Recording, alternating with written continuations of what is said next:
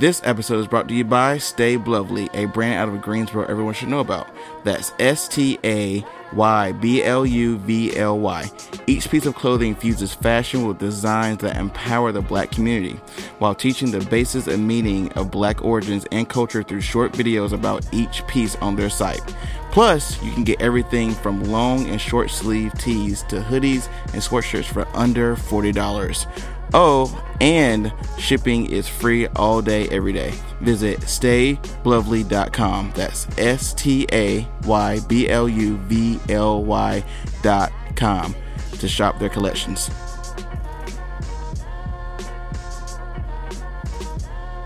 This episode of the Daniel White Show is brought to you by Squarespace. Dude, we're getting there, Tommy. Don't get too far ahead from us. We're getting there, though. Okay, dude, I think we're good. We're good to do this thing.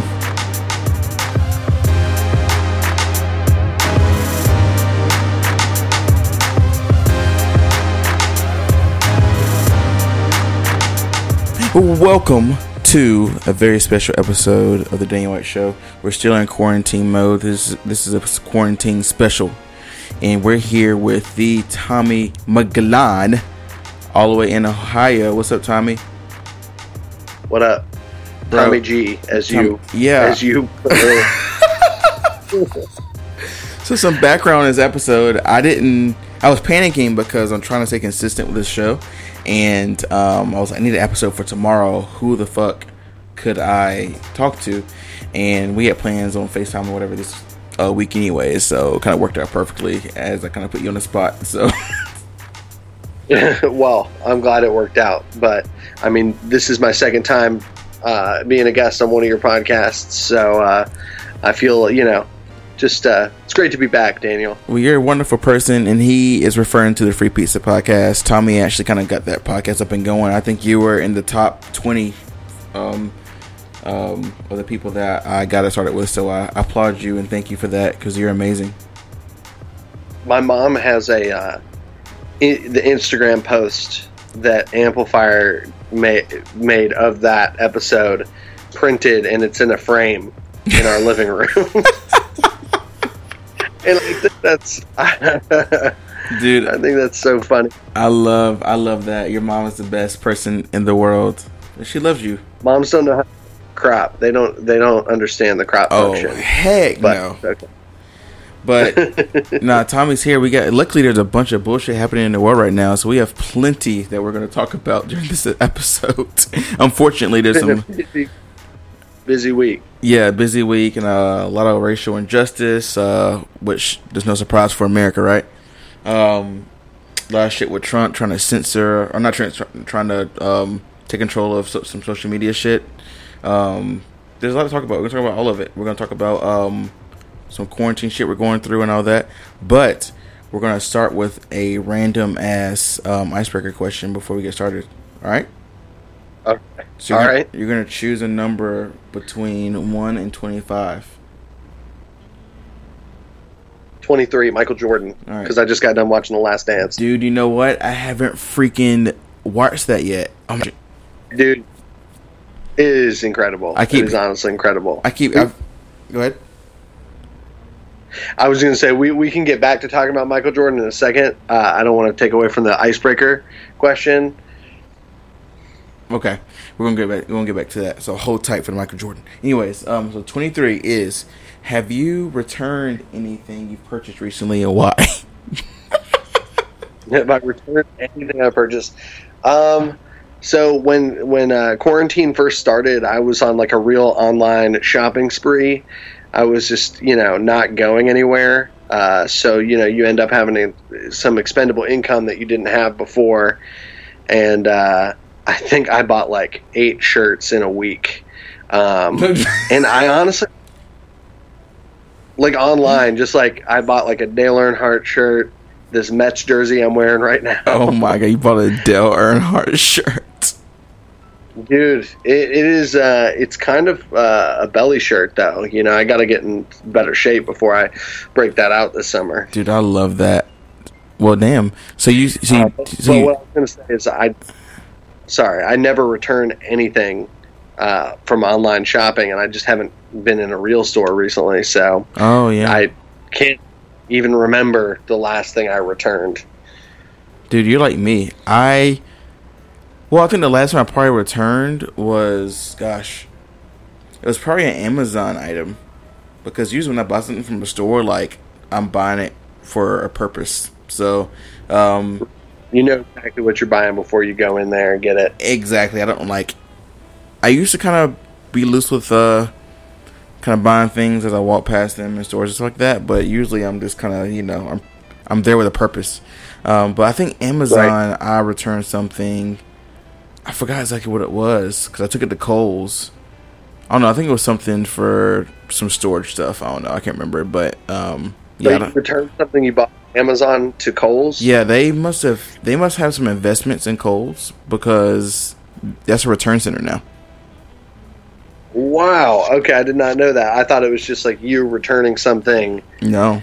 I once bought a game from GameStop and for $30 and noticed that it was $50 at Walmart, and they have a policy where you can return up to 3 items a year without a receipt. So I made $20 off that video game, and shout out to Walmart for having such loose policies. I hope the cops are listening to this and they come and arrest you. Yeah, come and find me.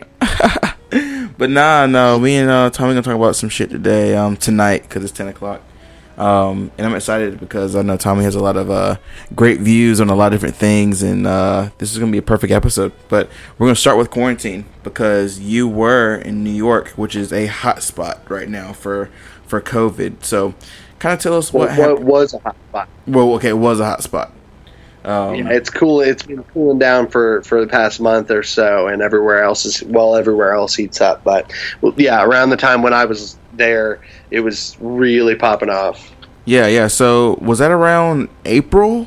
Was when it started getting like, oh shit, what's happening? It was March. It was the beginning of March. So a little bit of background. I work in the film world in Brooklyn.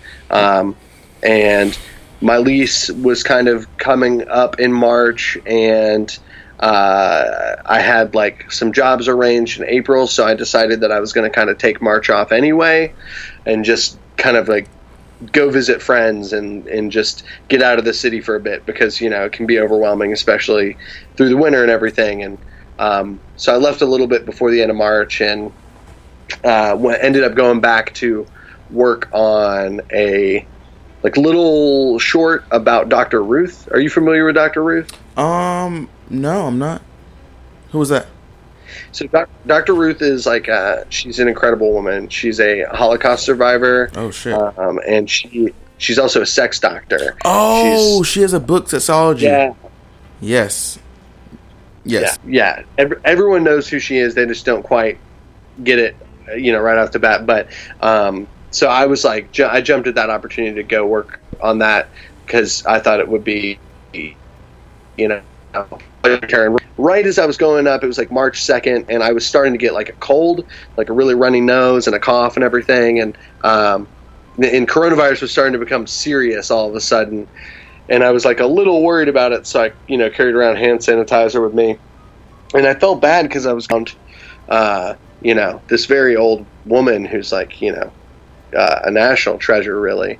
And I was sick, and I was just hoping to God that I wasn't going to give her coronavirus the whole time, because kind of my job that whole day was just hold her hand and help her around everything. And she was just the sweetest lady. And but on that visit, I noticed, people started wearing masks, and it just started getting a lot more serious. And I just so I pieced out, and then, whilst waiting on, the quarantine started, and we, everybody thought it was just going to be a couple weeks to begin with. And then, every mind to go back just fell through. Oh, so, damn, dude. But I'm fortunate not to have been there during that time. I'd say half of my friends that lived there stayed there, and I think that was really challenging for a lot of them. Yeah, and especially you being in just go back to you being in the film and creative industry, that took a huge hit. I can only imagine how many freelancers and people who work in film and just anything of that nature, like how hard that hit them, like out of nowhere. So that's cool. That's not cool, but it's cool that you were able to get out of that situation, get out of New York. You know, I mean, the timing was really fortunate, and I mean, the thing is that, you know, anyone who works in the film industry in New York knows that like December and January and February are like the slow season. So we were just coming out of the slow season, and then bam, it just shut everything down, and it's still pretty much shut down. I've only heard of like a couple things, productions happening right now, but it's just like, you know, a lot of these people haven't been working much for like 6 months, you know. So it's just, yeah, it's tough. I definitely like empathize with a lot of them, but yeah, I myself was just a little more fortunate. Absolutely. And you took some refuge in Ohio, and you're with wasn't by choice though. Yeah, not by choice, but I mean, it's cool you had somewhere safe to go that wasn't, I guess, too terribly far away. So what have you been doing? So what have you been doing there to keep sane and keep your mind going?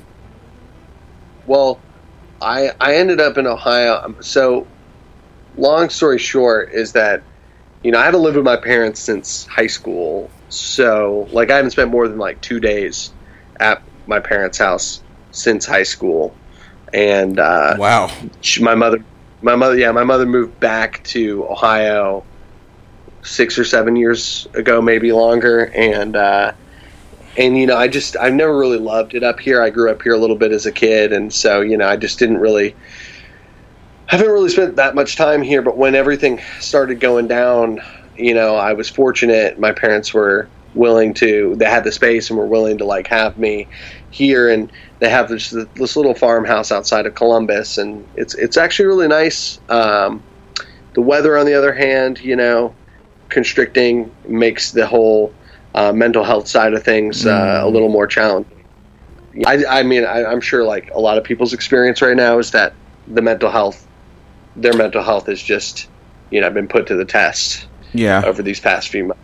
Yeah, that's definitely the biggest thing I've heard from friends, especially people who are, I guess, very. I mean, do you feel like you had that happen to you? I mean, yes and no, because I'm back at work, so I've been out and social. Not necessarily by choice in that aspect, but I go when I was furloughed from work. I still went outside. How long were you furloughed for? So oh damn it, I was going to say my place. Anyways, I said anyway. So where I work is CarMax. They closed the 18th of March, and they kept paying us until April 18th. And that's rad. I technically didn't get furloughed until the 18th of April. So, and I wasn't furloughed for like maybe a week. And I got called back in. Right. So I was fortunate, even though the unemployment benefits right now are amazing. If you live in North Carolina, it is, So I went furloughed for too long, but I also when I was out of work, I went to the park and kind of kept my distance and all that, because I'm not one to be inside. I just can't do it. Right. I gotta have some fresh air, like daily if possible. So, but I could totally. A lot of my friends, like my roommate now, she's kind of paranoid and I'm kind of immune compromised. So I can tell it's weighing in on her, and I have friends who are very they don't want to go out because they're scared, but also their mental health is they're just going kind of crazy. Because they kind of feel trapped and kind of away from society, and they have no clue when it's going to end. So I can only imagine how that feels being in those shoes. But I haven't felt terribly bad from it, because I've kind of still been going outside and keeping my distance from people. Right. I mean, you're not diagnosed with any mental health issues, are you? I am not. I mean, if you feel comfortable sharing that. I don't know. If I had some, I would definitely. I think I would be definitely cool with sharing them. But I have not been diagnosed with any mental health issues. So I don't know a lot about that. That life, right? Which is, I guess, in a way fortunate. In a way, I don't. don't know those people who do have those issues are going through on a day-to-day basis. So, Yeah. Yes. I mean, everyone's experience is different, obviously, but on a personal note, I've had anxiety pretty much my whole life, but really only been diagnosed since I was 26 years old, and that's when I really started having frequent panic attacks and just struggling with it on a more daily basis, where kind of constricted my lifestyle because I'm a very out and about person, and it gives you a little of that agoraphobia where you just don't want to do things that might put you in a situation that makes you anxious. And but I fought past it, and things were looking pretty good until I do have to honestly say that through the quarantine, it's been the biggest challenge mental health wise that I've faced since that, and I attribute that a lot to being in a place where I don't know anybody, and because I've always had such a strong community around me, and I've always been fortunate in that way. But being here, with the weather keeping me inside so long and being socially isolated more so than I'd ever been, even more so than I think I would have been had I been in New York or in North Carolina. But that's what I'm kind of in the middle of right now, and I think I tried to cope with it a lot by playing a lot of video games, and which in some ways was fun. There was a 4-day stretch where I played Red Dead Redemption for 14 hours a day. Yes, that game is incredible, a phenomenal game. Just life changed.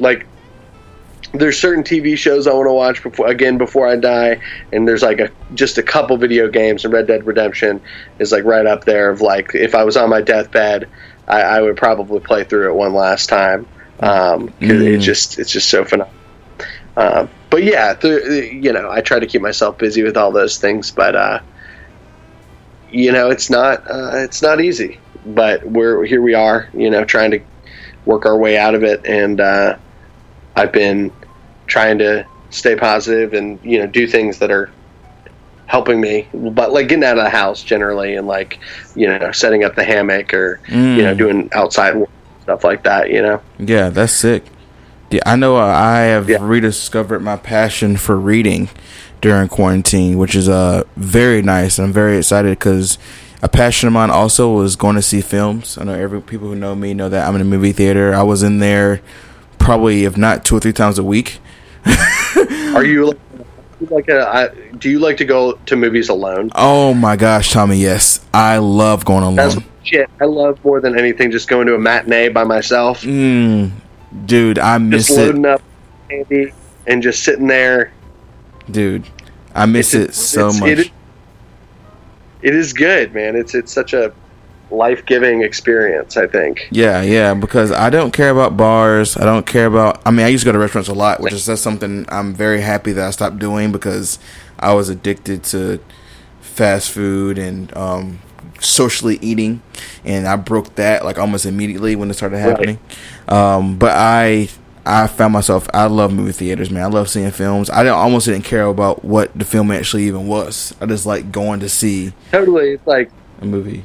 You see a $2 theater and they're playing the Independence Day sequel, and you're like, I didn't want to see this, but it's $2 and it'll be enjoyable for, you know what I mean? Absolutely. I went and saw Daddy's Home at one of those $2 theaters.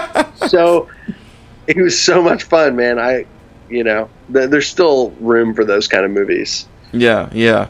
But I've replaced that with books, over the past couple months, and it's been wonderful because all a book is you're making a movie in your mind. That's to me, at least. Right. And so that's been great, and exercising, and I'm still working on a photo project that I've been shooting over the past couple of years. So I had plenty to do with creative stuff and learning video. So I've kind of kept busy, Yeah, I have kind of been the opposite in that, one, I love to read as a relaxation method, but when I'm already anxious, it's hard for me to concentrate on a book. So like I was given a couple books right before quarantine started. Dr. Ruth gave me her book, and then that's awesome. A friend of mine gave me a book called White Fragility, which I'm really excited to read, but I just haven't gotten to it yet because, sitting still isn't really like a strong suit of mine, But and also photographing wise, I've just been like laying really low because having not worked in like 3 months, it is hard for me to, want to spend the money to go out and do it. And yeah, because you shoot mostly. It feels like a bad. Yeah, I do, but yeah, it feels like a shitty excuse, but it is what it is, and I'll get back to it. Yeah, it's fine. To be honest, I mean, I shot my first shoot last week, and it was for the nude series I'm doing. That was the first shot. That was the first session I had all year. I took a long. Was that break. the one you were just posting about, like the past couple days? Yeah, well, not the one I posted. Well, I posted one on my Instagram recently of a girl I did a couple years ago, but okay, I haven't posted this girl yet. Because it's an ongoing series, and I was like, I gotta get back shooting. I've not shot in since January, and I was ready to get back on the horse. So I'm slowly getting back into it. It's hard now because of obviously COVID, so I gotta be very careful with Another thing that made it feel difficult for me to shoot is how like annoyed with other photographers I am, just like hating their work, and not you. I want to be clear on saying that, like, but just like seeing, Daniel, you shoot kind of everything. You shoot, familial stuff or slice of life stuff, street, landscape. You do the nude photography. You keep everything compartmentalized, but you kind of do it all. Yeah. There's no one thing that you do as like a gimmick. Right. And I just get really annoyed with the whole gimmick thing. It's just like, there's a lot of these photographers that are just like, here are some boobs, like my photo on Instagram. And then it's just like, that's what it is, like 800 pictures. And it's like, boobs are great. And I just like, personally, I'm just like, it feels more, it feels like they're doing it, more for like trying to get followers than it is for like making good content. And that's like frustrating to see. And it's like, it's kind of like leaves a bad taste in your mouth, makes me not want to, like, makes me want to avoid a lot of things because of that. I don't know if that makes any sense to you. Just like avoid doing that myself. I've been really, itching to do some projects, which I won't go into detail about because I want to, unveil them on my own time. But so when the opportunity arises, like I know exactly what I want to shoot, and being more like project based is definitely like a newer thing for me because I just used to just have a camera on me at all times and just whatever was happening was just what was being shot. And I think there's an ebb and flow to the creative process, and I think that's just where I am, is like I've got to focus on this is aiming for something. Yeah. Well, shit, dude. I can't wait to see that. That's gonna be great. I always thought you put 100% into your work, so I know it's gonna be beautiful when you unveil that to the world. So So other than that, you seem like you're dealing with everything to the best of your abilities. So that's good to see. Yeah, I mean, at 31 years old, I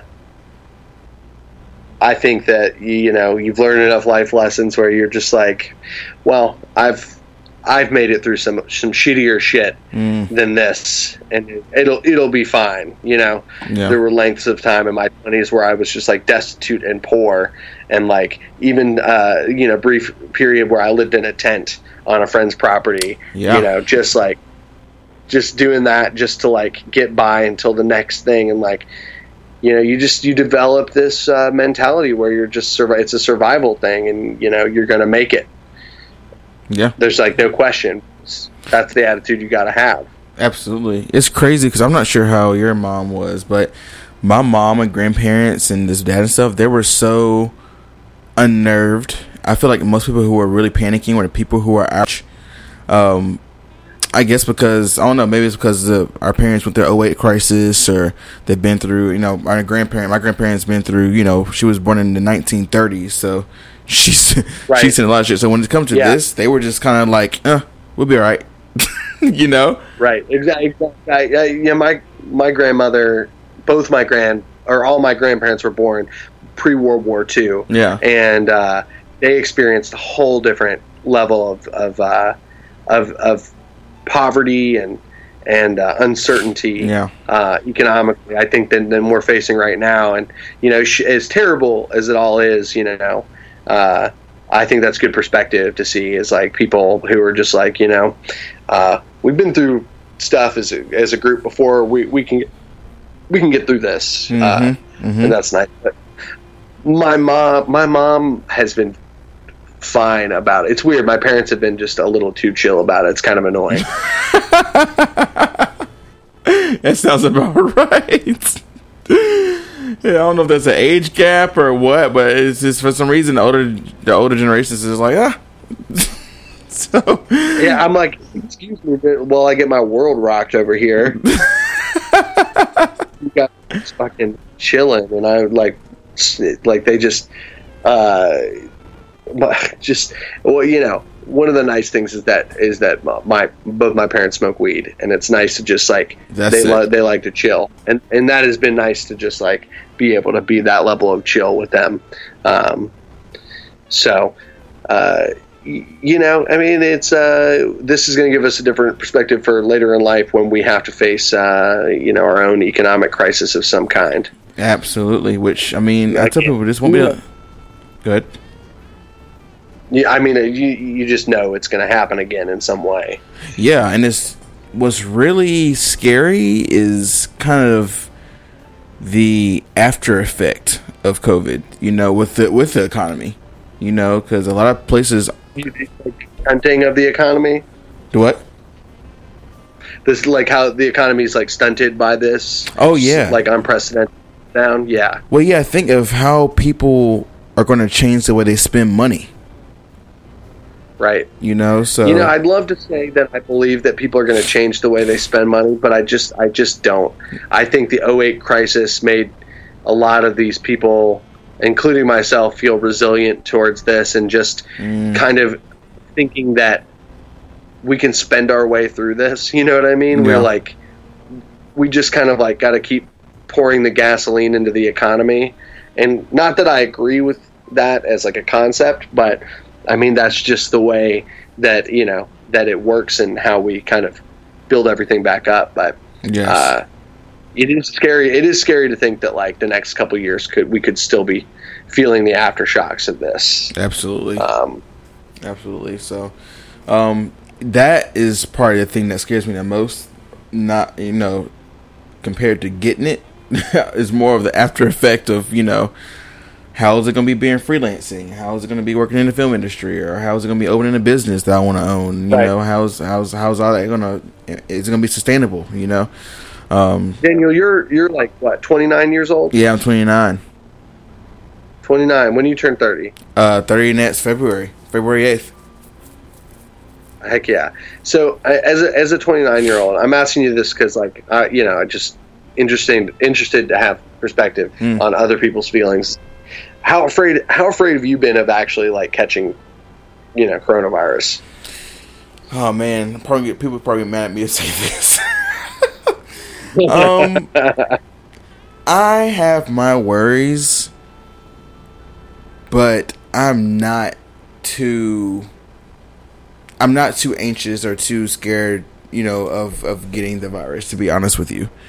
Right.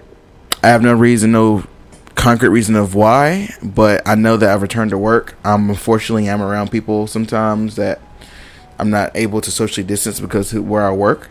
I haven't gotten it yet. Right. I'm not saying like I said, I'm not saying it's like I couldn't get it. I'm not being careless either. I'm not going into crowded areas or going to restaurants or going to beaches or anything. No, but getting it has not really been on my mind at all, to be honest with you.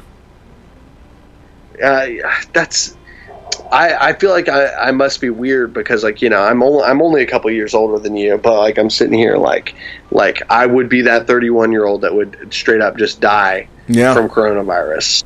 Like, no, get me wrong. I've always been with these things, but like for some reason it's just like, man, I don't want to be that 31-year-old with the, you know, on the front page of the New York Times. Yeah. And this is not me saying that I don't think younger people can get it by any means. It's just like the way my mom works. I feel like I'm being very safe of what I'm doing. But I know there's cases out there to where people have been safe as hell and they've still gotten it. You know, so right. I'm not being naive at all. It's just to me, I'm just like, it hasn't been on my mind that I'm going to get it. It hasn't really scared me too much. But I'm also not being a dumbass. Right. Another thing that's been on my mind is that, you know, while I was living in Brooklyn still, I got sick like 3 times last year. Like December, between November, December, and January, I was sick once each month. And, you know, one of those times I was like so sick I could barely breathe. Like, it was terrible. Yeah. And you know, part of like, I wonder if I just fucking already had it. You know what I mean? But that's like a weird kind of optimism in a way that I don't want to like trick myself into having. Yeah, I've definitely heard that. Some people at work have said they had these symptoms back in like January and stuff. So, I mean, maybe you had a strand of it. You know, who knows? I mean, I don't know. Maybe because I feel like this. I mean, all that happened here was a strand came over and just spread in a large group. Apparently, didn't they pinpoint it to a place where it kind of happened? Some kind of like, it wasn't like some kind of workshop summit kind of thing. I mean, there's been like multiple instances, like there, you know, in each like state that had like a more severe outbreak, they like could pinpoint it to a certain event where there was a lot of people together. Yeah. Like in Winston-Salem, there was a bunch of people that caught COVID from going to what's it called? It's a church thing. It's a revival. They'd all gone to the well after the quarantine had already started and didn't, you know, listen, and you know, a bunch of them caught it. Luckily, you know, Winston-Salem hospitals weren't overwhelmed, so you know, very few people have died there. But but yeah, I think they even like tracked it back to like October, like people like first U.S. cases. So I mean, it's like, it's hard to say. I mean, I think we won't be finding out the whole truth about this for, you know, a decade or two. Just like with 9/11, it's just like kind of piecing it together years and years after. Do you think, and this is me just curious of what you think, and I'm not sure if you're a conspiracy person or not, but do you think that this is put in place on purpose? That's a really interesting question. I tend to like really be critical of conspiratorial thinking, and I say that because there is the instinctual part of me, I think, like every human, that wants to believe in it, like UFOs, or wants to believe in like, you know, different conspiracy theories, and like the government having something to do with the AIDS crisis or something like that. And it's like, part of me is like, well, let me entertain this idea. And I genuinely come back always to the point of how inept people just generally are. And especially when it's like government work, the amount of people it would take to be in on that conspiracy together, and then none of them, you know, talk about it, would be, you know, unprecedented. People are bad at keeping secrets. Yes. So yeah. I just don't.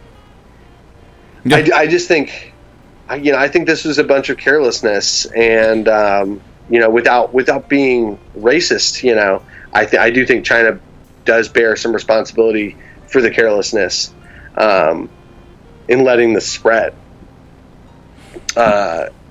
With their with their animal markets and stuff that just had terrible, health and safety, and those are breeding grounds for viruses and bacteria, and we just got to learn as a culture to be more conscious of those things. But no, I don't think it was a conspiracy at all. Yeah, I mean, like I said, I'm one of those people I'm open to all ideas and open to all, just everything people have to say about everything. And what it comes out to is that we don't know.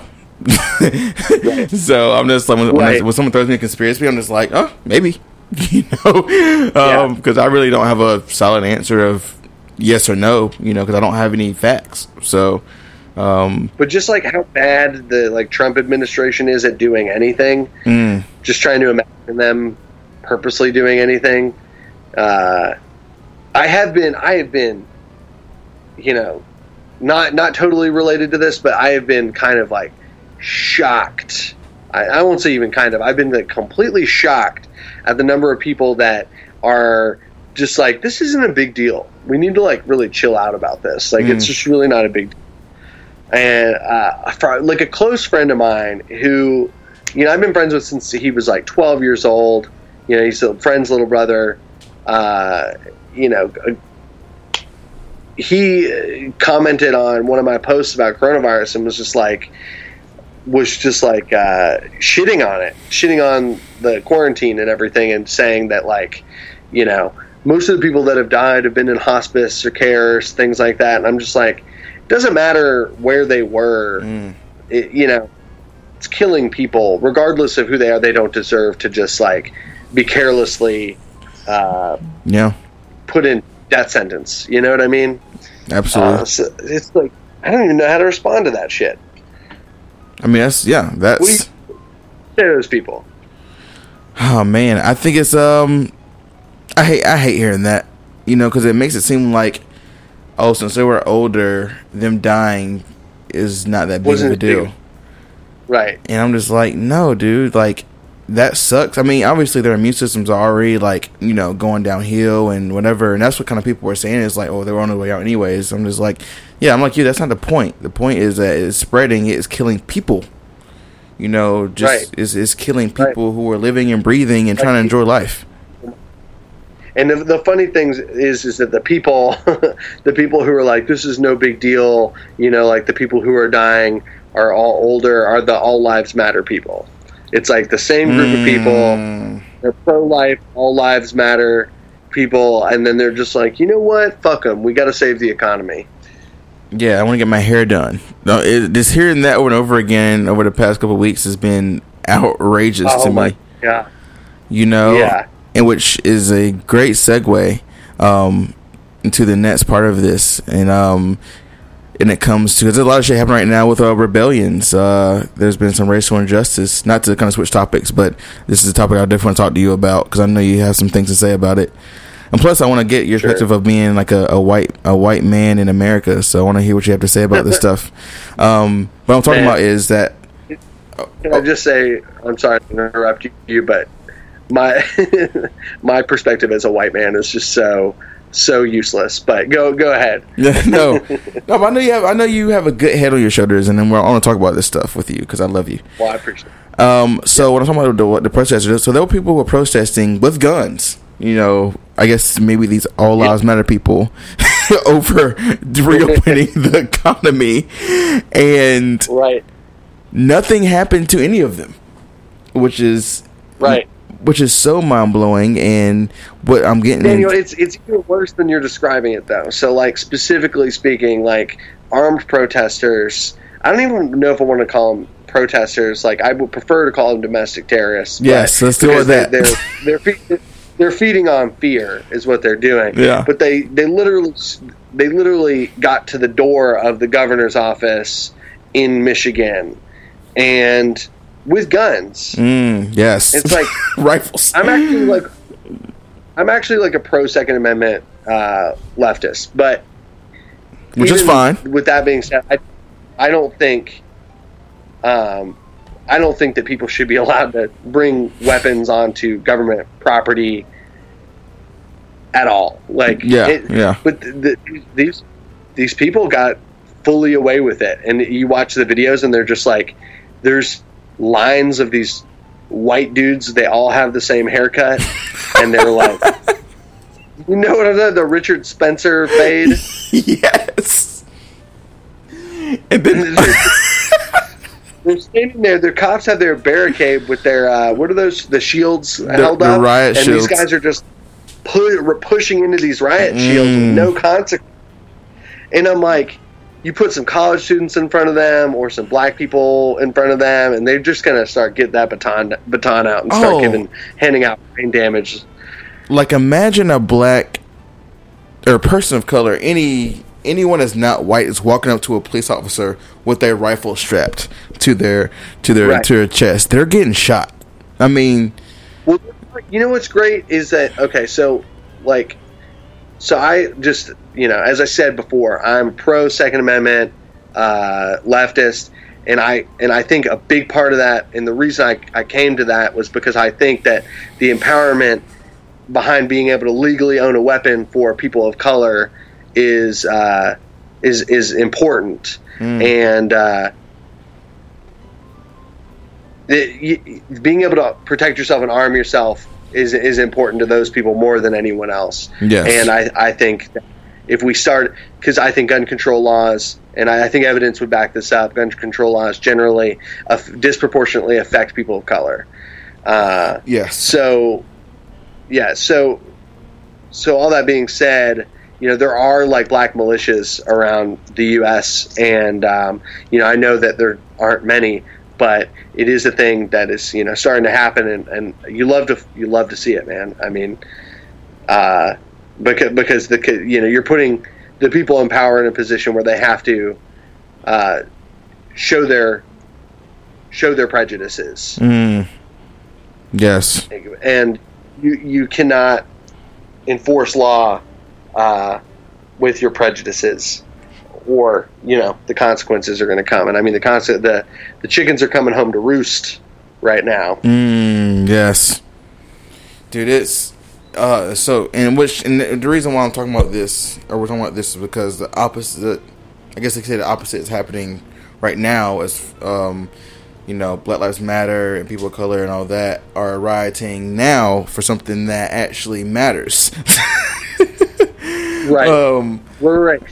Yeah, it's weird. Yeah, because the white people were like, "I want to get my hair cut. You're infringing upon my freedoms." And then the black people were like, "You killed someone, like murdered someone, and for no reason." For no reason. And we're talking about this George Floyd, who was killed. Was it 2 days ago?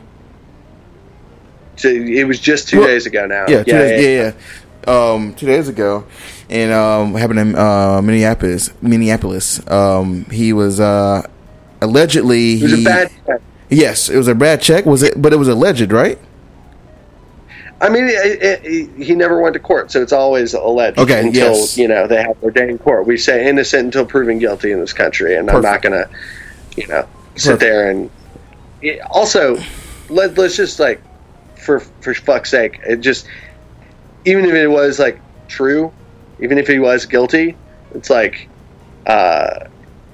know people personally who have gone to jail for a bad check. It is not something worth dying for. It's really not something you should kill somebody over, for sure. Yeah, I mean, in front of yeah. I'm with you on that. And in front of the video that went out everywhere, which I just watched the full video today, the full video, because I heard what happened before I watched the video, so I know it's gonna suck seeing it. So I finally did watch it for the sake of this interview. Terrible, man. There were 4 police officers, one with his knee just on his neck. I can only imagine that position. He's out screaming I can't breathe, blah blah blah, and all that, and just I won't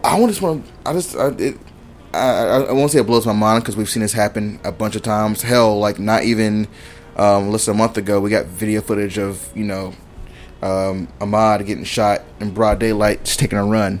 So it's not like super surprising to me. And then you got Eric Garner. That's like showing our mind. Yeah. The whole, which we'll get to that in a second. But that was a modern lynching, is what that was. Yes, absolutely. But what these cops did, and we're starting to find out more information about this cop. He'd been involved in a couple other. He killed a few other people at least. I heard about that in 2008. In some incidents, yeah. And it's just,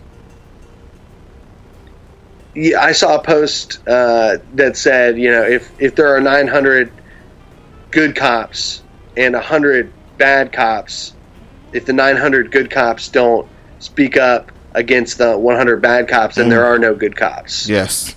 And that's where the whole ACAB philosophy comes from. Absolutely. I love that you brought that up, because I want to talk to you about that, actually, because I'll make this people who listen to the show. I know people who are cops. And I want to bring some of them on the show, to be honest with you, just to talk about this, to get. I feel one of them is like, we know the same person. Former hardcore scene guy. That came to mind, and I want to bring seriously. I want to have controversy on this though. I want to bring a cop on this show and just talk about like what goes on with training or what doesn't go on with training, and like why do they think this is happening? But what I was getting to with all cops are bad, which is what ACAB stands for. You have a very good point with that, and I actually saw a video of a cop on Instagram today who was talking about why that was such a terrible situation and how they handled it so bad, because they were saying that you have 4 cops there, obviously 4 gets 1, who has the odds in that? Duh. Well, what do you expect him to do? Right. Also, go ahead. Wearing all this, you've got lethal weapons, you're wearing like thousands of dollars worth of protective gear, and you're scared of one unarmed black guy like who's handcuffed. Let's get he's handcuffed on the ground. And he's saying good. The fragility, man. He's just like incredible fragility. I can't even. Yes. Go on. Yes. So, and that's the thing. And I'm watching a video, and the people who were filming, whoever filmed the video, I'm not sure who the source is, but shout out to her. I think it was a woman who was filming. I'm glad she got that all on tape, because obviously it sparked what's happening now, which needs to happen. But just hearing there, I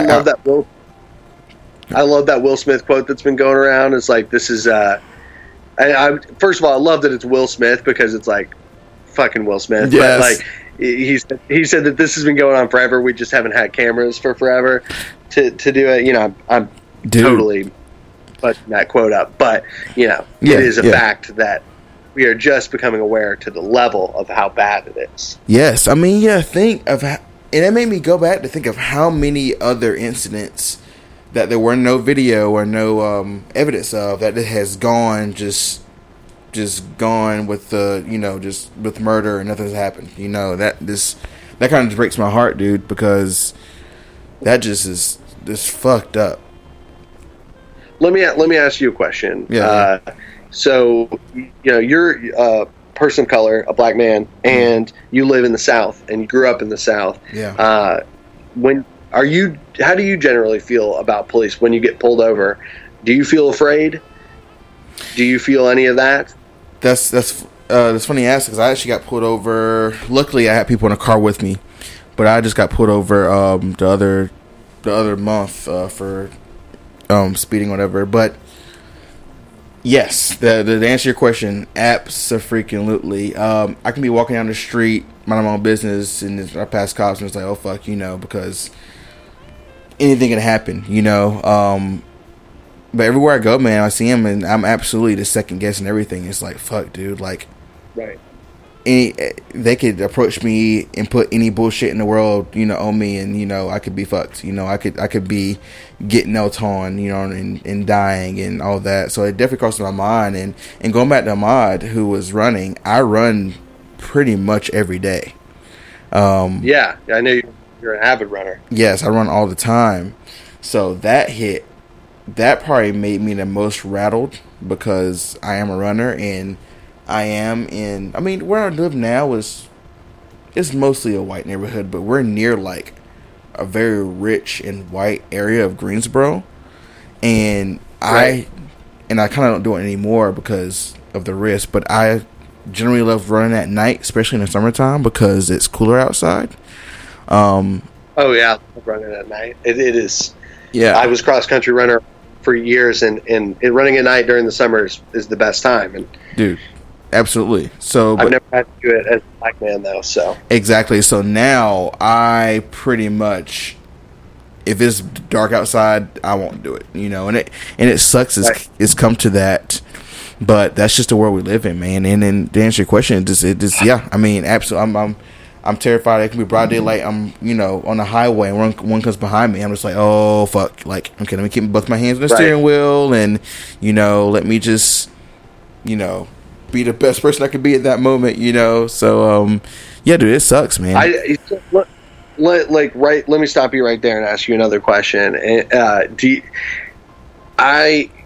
You are socially, you're really good with people. Yeah. Like, that's generally known about you. And this is kind of a sensitive question, but do you feel like when you get pulled over or put in a situation like that, do you feel like you have to like act more white? Yeah, it's like kind of turn on. There was actually a movie on that. Absolutely. Sorry to bother you, where it's like using your white voice.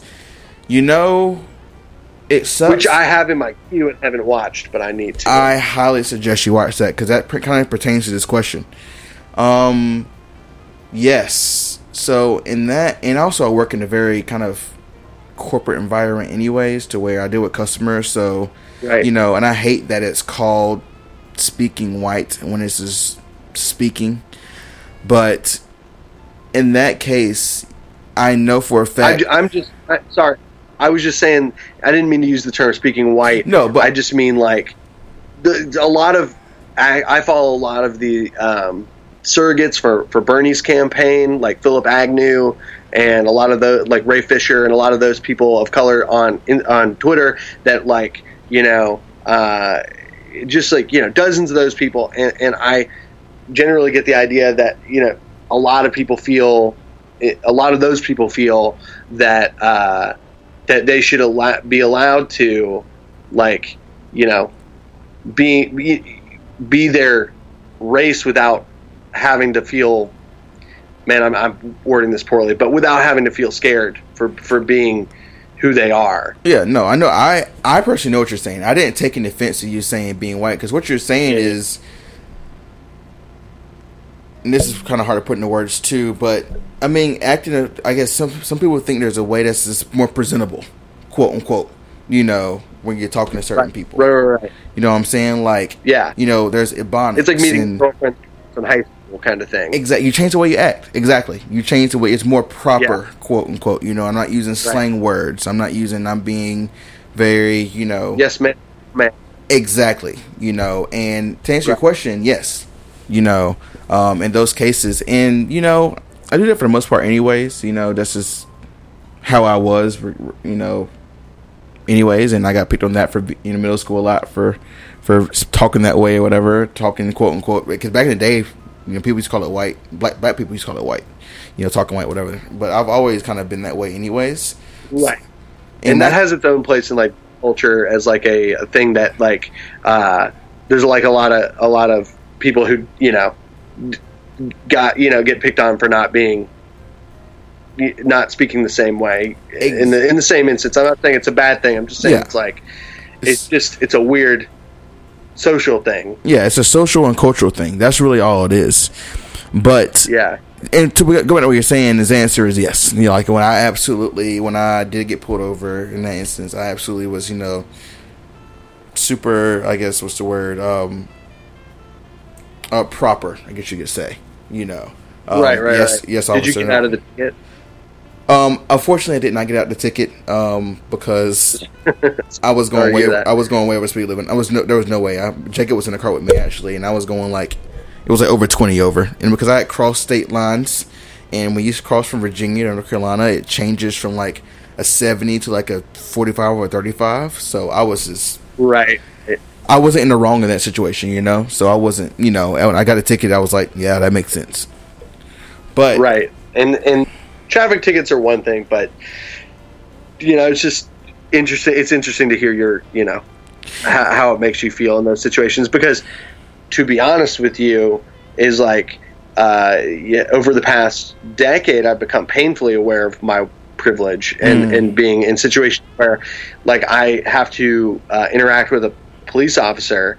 I generally just have a weird confidence about being able to get out of anything. Yeah, and like a couple years ago, a couple friends and I were driving across the country, and we were all white people, and we had to go through a border patrol station because they're allowed to put a border patrol station within 100 miles of the U.S. border, and they're allowed to stop and search your car without a warrant. Mm-hmm. So little did they know is that we had a lot of pot in the car and some mushrooms and some acid, and you know, so I'm going through border patrol, and I'm a little nervous, but I'm just at the same time I'm like they're not going to stop me. They're not going to stop me, and they didn't. And that's just the fact of the matter. Is just you know, police officers are prejudiced, and yes, that's that's the crux of the issue. But you know, sorry, I got kind of lost in that. But you know, the point being is, like, I kind of feel ashamed of being aware of it and still, you know, getting away with things just because, you know, I might be able to just, you know, talk my way out of it a little better, you know. I'm with you because of my skin color. Yeah, dude. And the thing is, dude, what I tell white people all the time, because people do, even today, like I have a few friends who were white, who kind of just came to me and said if I was good and just apologized and said love me. It's like, hey, dude, I appreciate that for sure, but don't be sorry for your privilege. I mean, that's just how it is, and it's not going anywhere. If anything, use that. Right. Use your privilege on your platform to bring awareness to that injustice, and, you know, and put that out in the world, because you have the privilege that you can do that. You know what I'm saying? And call out your other white friends. I think it's almost like, if you have that privilege, it is your duty to use it to shed light on the injustice that is going on there. And when I was in New York, a film buddy of mine and I, who hadn't seen each other in a while, ran into him at a bar, and he was just saying he was taking a break from film, and he was just like talking about how he's getting really active with his activism, and he got further into it, and he's just like, yeah, you know, we've been arrested a couple times, and, you know, it's like kind of our duty as like white dudes to like be the ones that are on the front lines, because society isn't going to punish us the same way it's going to punish a black man for standing out there. And it's just important, you know, we have to be those people to stand up, because and I'm trying to think of the quote. It's either Martin Luther King. I think when the good, you know what I'm talking about? Yes. But I'm trying to think of the words as well. What was it? Go ahead, say it. You looking it up? I'm gonna cheat real quick. Yes, cheat. This is a cheat break. We're gonna find these quotes so we can. For evil to succeed, all it needs is for good men to do nothing. Yes.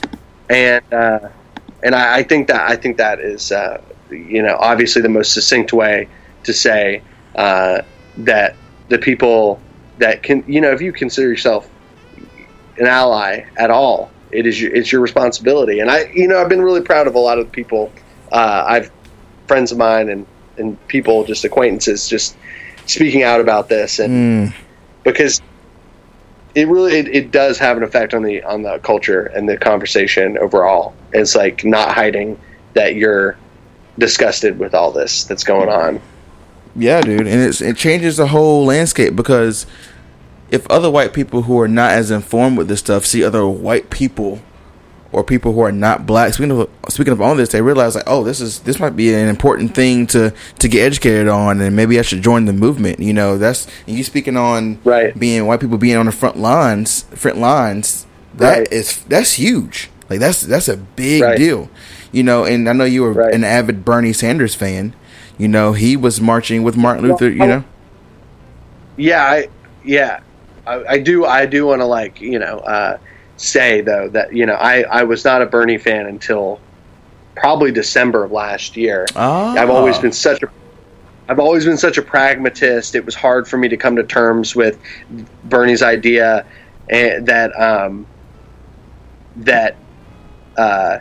what we deserve can't, you know, okay, so a big thing in neoliberalism, which is like, you know, Barack Obama, Joe Biden, Hillary Clinton, people like that, is incrementalism. It's like, we're not going to do Medicare for all. What we're going to do is this other thing that helps a little bit, and then maybe we'll expand upon it and make it a little better. And Bernie Sanders' thing is, no, that is, we need to do the whole thing. We can't do it in increments, because there are people dying. And we have to take care of them. And one of his campaign surrogates, Nina Turner, who's one of my all-time favorite people, and if anyone listening doesn't know who she is, look up some videos. Like, her speeches will literally bring tears to your eyes, because she's just such a powerful orator. She has this thing that she always says in her speech. She says, "That's not radical, that's right on time." And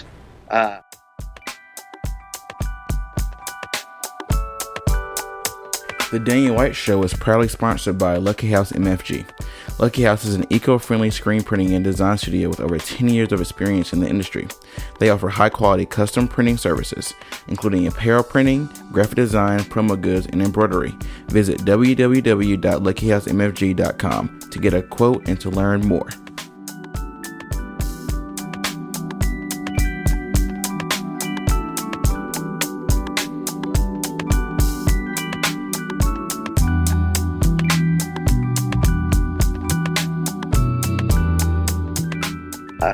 And I think that's where we stand right now with everything. Is like, it's not radical to expect police officers to treat everyone the same regardless of their skin color. You know, it's right on time. So, I mean, I'm not like your Bernie bro, but I haven't been that guy forever. I'm just like learning about it and learning about a lot of those things and trying to figure it out. But yes, absolutely. Well, I know it's, I am. Sorry, go ahead. No, go ahead. You finish that thought. No, I was just gonna say I'm a little worried. Like, where, you know, Joe Biden's the candidate now, and like his campaign keeps saying that it's the most progressive. He would be the most progressive president in modern history. And while that would be true, it's disgusting that Joe Biden would be the most progressive. Because literally the man has not done good things for people of color through his career. And I don't want to keep electing people who had to have public support to do the right thing, but just did the right thing anyway. And I think that's kind of what the rarity of Bernie Sanders was and is that he has tried to do the right thing throughout his whole life, regardless of the consequences. Be it his political consequences or going to jail, you know, getting put in jail for marching with, you know, Dr. King. Exactly. So, which was kind of came back to my point I was making. Like, people like that, that's a huge positive thing, that someone who's white, you know, seeing that, if I was a white person, seeing someone like Bernie Sanders or, you know, some other people that I know doing that would kind of put a spark in my ass, you know. Right. So, and before we go off this topic, I actually found a few a list that people who are not black, you know, can do to be a great ally to Black Lives Matter. I'm gonna read it right now. Okay. Absolutely. So it says, what you as a non-black person can do to support Black Lives Matter. A thread. So, number one, you actually mentioned this book earlier. White Fragility.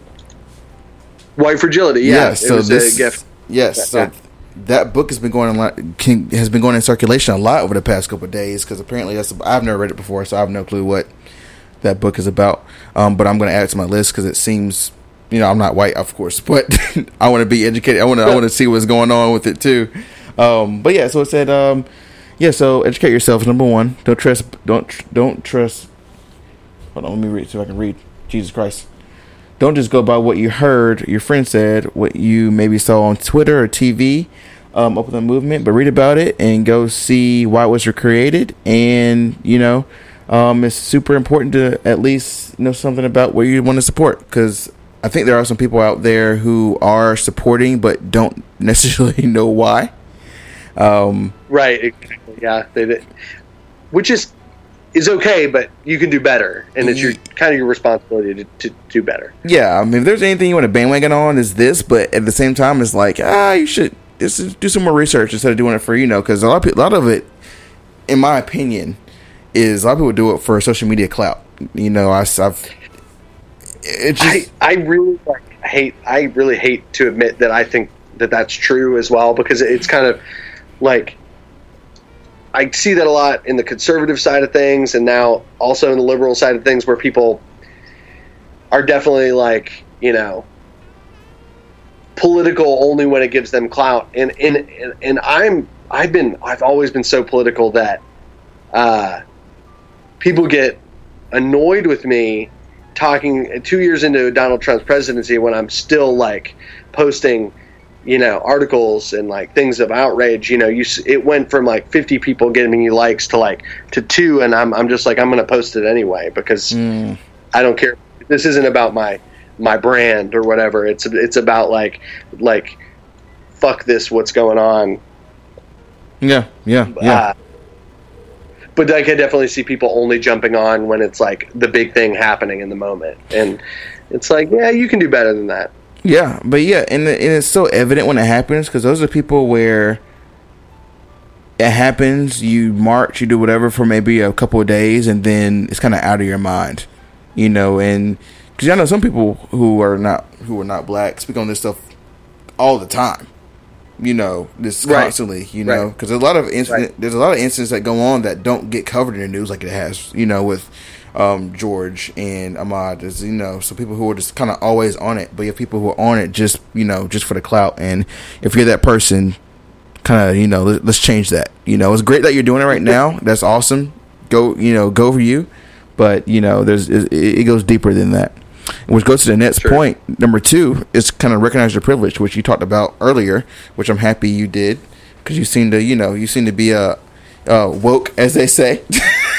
When it comes to your, I'm just playing, man. I hate that. I hate that word so freaking much, dude. Oh yeah, it's like yourself an artist. It's like you never want to be the person who calls themselves something. You let other people call you it, but you don't.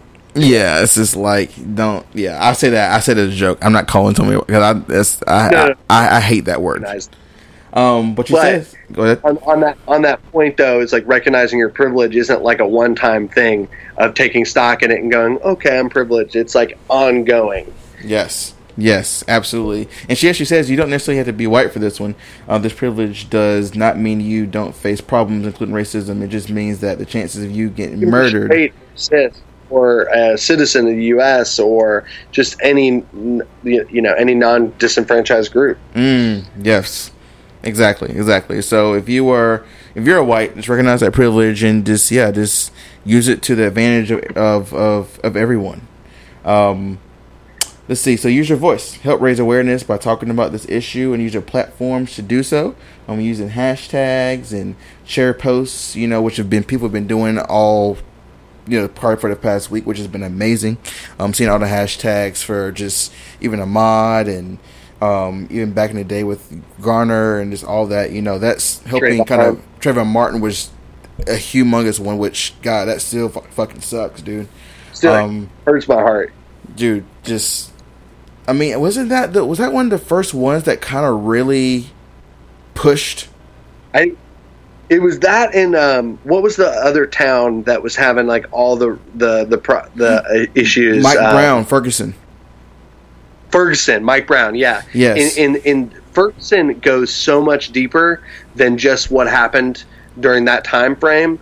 In that, like a lot of those outspoken black men who were killed by police after that.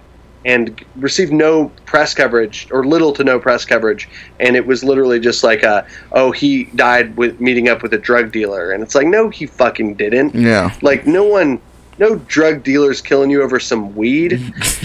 Definitely not. Come on, people, come on. Yeah, I don't trust these cops, but dude, absolutely, I'm with it, and it. Before we go to the next points, it sucks to not trust an individual who's supposed to be there for your protection. That is what really hurts. I think that's where you just lose trust in, like, people just hate the government, and it just starts, right. In this, because the police officer is there to protect you, but to see them doing the opposite is what really fucking sucks. So, right. Yeah. Do you feel safer with black cop?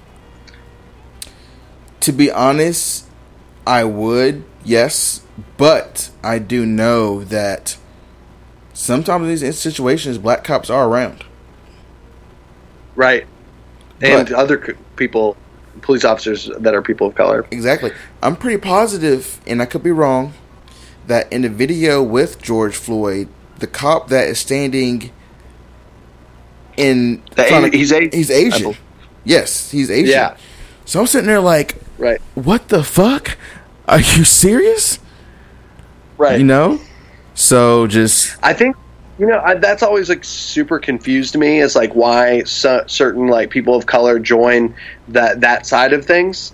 I read some article about how, and I think it was an Indian woman who posted something on Twitter about how a lot of like her family was like racist against like poor Indian people that had lived in the U.S. and stuff like that. Wow. And, I don't mean to just, pull this out of thin air and not appropriate it correctly, but, in just saying that the general belief is like they want to assimilate so badly that they want the status quo to feel like they're an ally of them, for them to feel safer. Exactly. So yeah. That's wild. There's a lot of people call it whitewashing.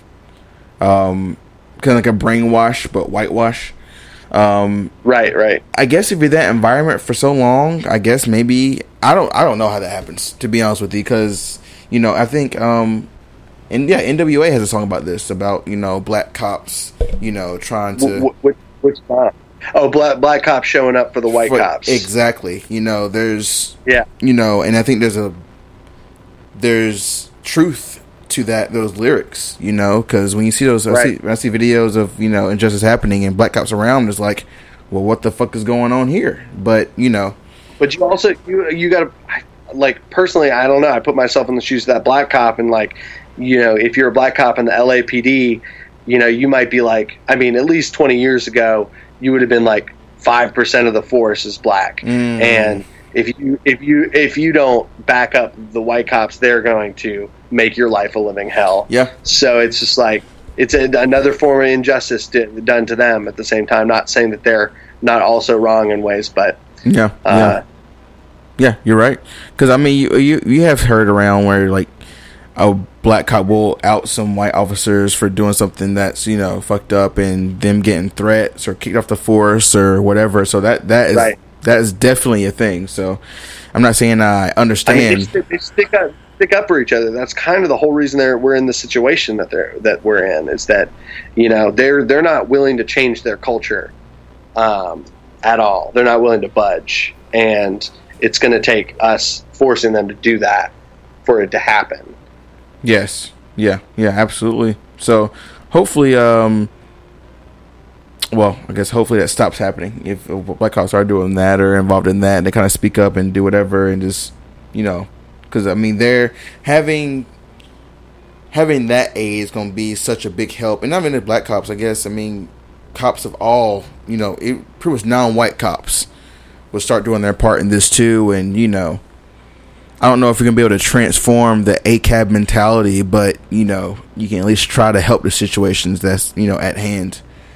Because my thoughts on this, like I said, some people might bash me for saying this. I don't, like you said, for the 100 good cops versus 100 bad cops, if 100 good cops don't say anything, then, all cops are bad for sure. But like I said, I don't think every cop out there is out to fucking kill black people. That's not even I don't know what ACAP necessarily means. I know for some people it does. I'm gonna maybe disagree with you a little bit, and I know of like the people I grew up with, maybe 4 or 5 people that became cops, and I think that at least 4 out of 5 signed up to beat the shit out of a black person. Yeah, I don't mean to be so crass about it, but speak your mind. I genuinely think that like there's some hero idea in their head where they want to be the one out there just like literally, handing out beatings for people getting out of line. So yeah, absolutely. So I don't trust it. Even people I was friends with, I don't think I can continue those friendships in the same way. I mean, you're absolutely correct. And like I said, what I said can make people mad, but I'm also like the one that's telling you earlier that I get very nervous around white cops, and that's just the truth. But because I'll say that because I know a few black cops, obviously, who aren't going into it to kill black people, but what happens over time when maybe what's taught in the I don't know what do you call their I guess taught in their classics or training. I'm not sure if they're taught to treat people in certain communities differently. It is in a very indirect and sort of ways. I'm not sure what happens to where that happens in the force. That's why I want to talk to a cop here and actually like dig into what they learn in those trainings, and kind of why this happens. So but obviously a lot of this comes from people just being fucking racist before they go in there. You know what I'm saying? So, going in there, going into the academy, whatever. Go ahead. Well, I was going to say is that the sheriff departments in the South have a deeply rooted history in their beginnings being for tracking down escaped slaves. Yes. Yeah. So there is an inbred racism that goes back a century in those forces, and I don't know what the solution is, but I don't think people are aware of how ingrained in that culture the racial bias is. It just goes so far back and so deep, and it's just a terrible culture. And I mean, what's happening in Minnesota right now is a fair backlash to that. Yeah, because those people were getting tear gassed and hit in the face with batons because they're protesting. And it's like, the response to that is like, you're going to kill us, you're going to beat us. And I don't think it's unfair to just start burning shit to the ground because of that. And there's like a lot of the, conservative response to that is like, they're destroying property and wrecking their own community. It's like, fucking Target is not community. No, it's not. Like the Wendy's and the Target and the AutoZone and the fucking, the apartments that were under construction. That's not their community. Those are capitalist, fucking things that just like don't matter at all. Where it's like, someone actually died. Yes. It just. This is retaliation. Obviously.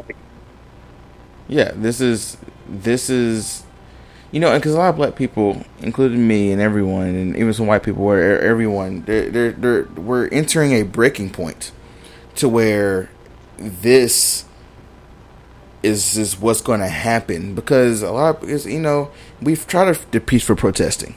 We tried that we tried kneeling, right. Going back to guys blanking on his name, football player. Colin Kaepernick. Kaepernick. We tried that. That was a peaceful. That was, and white people listening to this who have a problem with protesting now, that was a peaceful protest. That was what he was trying to accomplish there, and that didn't work. So yeah, people are taking that shit into their own hands, and yes, they're being violent, and yes, they're getting fucking angry because this is what it takes for y'all to fucking hear what we're saying, so right. It's the whole Kaepernick thing is still crazy to me because I really love what Dave Chappelle said about him. I don't know if you remember this. I don't. Especially said we should pay him to never play football again because he made an amazing point. And I actually just found out that Dave Chappelle lives like 15 minutes away from where I'm staying right now. Oh, yeah, he does live there. He lives in rural Ohio, and like people have stories about him, whatever. But he said this is a man who had a whole career for him. He could have just kept playing football and made millions and millions and millions and millions of dollars and just not spoken up. And he gave it all up just to to speak out. And people like that shouldn't have to go back to the NFL and work and earn their money. You know what I mean? Dave Chappelle, once again, finger on the pulse. But there's actually like a Malcolm X quote I wanted to bring up because I've always been like a huge fan of Malcolm X. I think he has. I took a class in college, a religious studies class, where I did a project on him. I ended up reading his biography and amazing, by the way. Watching the book and the movie, both great. Spike Lee joint. But this quote is, "We are nonviolent with people who are nonviolent with us." Yes. Concerning nonviolence, it's criminal to teach a man to not defend himself when he is the constant victim of brutal attacks. And I think that's the kind of militance that is appropriate for the place and time we are right now. It's crazy how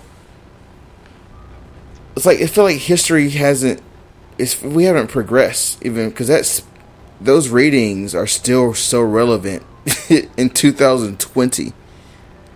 Like, I mean, it hasn't even been that long when you think about it, but at the same time, it's like it should have been long.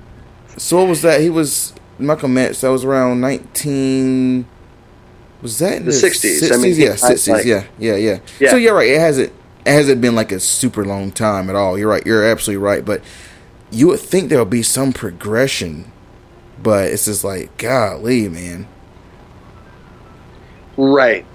Yeah. I mean, I think a big reason there hasn't been a lot of progression is because of the fact that there are people profiting off of our divide. And by profiting, I don't necessarily mean monetarily, and I don't mean it's not monetary, but I think that when it comes to Democrats versus Republicans over the past 60 years, obviously Republicans don't use overt racism as much as they once did, and it's mostly just dog whistling now, but it is still, and it remained the entire time, a part of their electability is that they, the war on drugs in the 80s and, being tough on crime in the 90s. And it just, they mandatory minimums, they push these things that punish black people. And vote for that, and they purposely divide us over it. I mean, I'm probably preaching to the choir, to you and to anyone who's listening. Probably, knows as much or more about it as I do. But it is just when you sit and think about it for more than 5 minutes, you get really frustrated. And I mean, that's why we're sitting where we are, where it's like, well, we don't have a fucking solution. Just let's burn a target down. Yeah, absolutely. You know, it's I just hate it's come to this, but and the thing is it's gonna probably get worse. It's gonna happen again. You know that just breaks me. And it could be one of my friends next time. That's what I think about all the time. Right. It could be someone I know. It could be someone right in Greensboro. You know. Right. Yeah. It's just fucking heartbreaking. But I mean, they're in Greensboro. Yeah. What? Did you see that video? There's a video of a dude who was waiting for his mom on her front porch, and the cop arrested him for being out there and was like, pretty brutal about it. And he was a person of color, and it's just like, these things are happening really close to us, and it could. Yeah. You're right. It could very well be of yours or a family member even. Yeah. And I mean, absolutely. The tragedy of Trayvon Martin or Ahmaud. What's Ahmaud's last name? Ahmaud. Gosh, I start with a freaking A too. Hold on, I gotta cheat. I want to make sure we get his name correct. Let's see. Ahmaud Arbery. Ahmaud. Yeah. The tragedy of those things, it already hurts so much without even knowing them. And exactly. Like I can only imagine knowing who that was, like personally, like if he was my brother or my one of my best friends, like I can only imagine the impact that has. Right. Just obviously, like sometimes in these situations, like the family members of these people end up being the best activists of it, but they had to experience that trauma, and it's just no one should have to experience that trauma if we can help it. And I mean, I'll finish my thoughts on this in saying that it comes down to empathy, and I think that like children, we teach children empathy, and then somewhere along the way, some people lose their empathy for other people and strangers especially, and and I think that whether you're a Republican or Democrat or socialist or whatever, if you're basing your ideas in empathy and love, and I feel like we're kin in that, but the people who aren't are the people that are out there, absolutely killing people and Yeah, I think that's the biggest thing. It's empathy, and that's why I think a lot of cops go through, just with through their time in the force, is that happens, and it made me think of the movie. Have you seen Crash? Not in like a long time, okay. But I know the movie. Yeah. So that pretty much happened in that movie, where it was a cop who was for the most part he was a good dude, and shit just started happening to him to where that happened, and he ended up killing an unarmed black man in his car. That happened throughout this kind of over the course of the movie, and I think that's not obviously just the cops. Who was the black guy? Was it Don Cheadle in that movie? Don Cheadle was he didn't get killed, but he was in that movie. Okay. Yeah. So that's a fucking fantastic movie. If you people listening, it is an incredible movie. Yeah. On a similar subject is that. The Amy Cooper thing, which we haven't talked about at all. Yes. The white woman who made the phone call to the police where she was feigning hysterics over the phone and, using dog whistle terminology to try to ruin this black man's life. Mm-hmm. And, the tables got turned for her, obviously, but yes, she got it. Very well could have not turned out that way. But, I'm not going to claim credit for this, but I saw someone posted the clip of the girl from Allison. What's her name? Allison. The girl from Get Out, the white woman from Get Out. Yes. There's a scene where she calls the police, and she has the complete straight face, but she sounds like she's in She sounds like she's under duress. Yes, Yeah.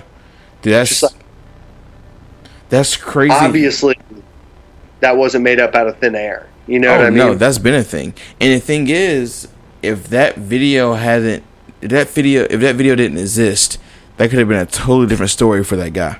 and exactly that was a big thing about, especially with the fucking NYPD. Oh yeah, they would have found him and he would have been done. Maybe not necessarily he would have killed, but he probably definitely would have got taken to jail. Absolutely. But I mean, even during quarantine, they were treating the black communities and the Latino communities different than they were treating the white communities when they found them breaking quarantine. Yes. I mean, that's like the NYPD still has a problem. There's like huge problems. So, dude, that's crazy. I heard about that actually up in New York about people. Well, it happened to specific people up in New York breaking quarantine. That's fucking crazy. Jesus Christ! And to go back to another point you made, if you have not read Malcolm X's autobiography, it's absolutely amazing. it absolutely So here is my obsession with Malcolm X. Is that so? I'm an atheist who grew up Christian and knows nothing about Muslim culture. Okay. And Malcolm X was a member of the Nation of Islam, which is kind of entirely separate from Islam in a lot of ways, but is very similar in a lot of ways.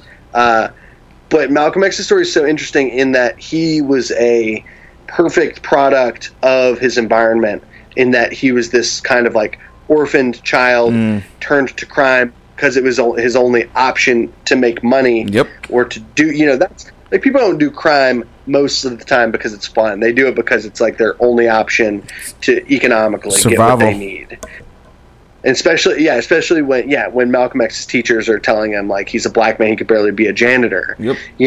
So it's like, you tell a guy he can barely be a janitor, it's like, fuck that. I'm just going to rob people and make more money. So he was a criminal before he was ever the Malcolm X that we knew. And when he was in jail, he met.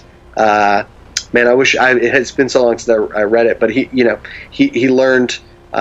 He read the Quran and learned all about it, and decided to really like change his ways. And what I like about it, because I'm not typically like pro religion in any way, what I like about it is his entire evolution in this way was about self-improvement. Yes. And self-empowerment. Yes. And he became a better person for himself and for his community and for his family. Not just for like self, for clout, as we would say now, but like he did it for the right reasons, and he really evolved. And without Malcolm X or without Martin Luther King, they both had to exist for the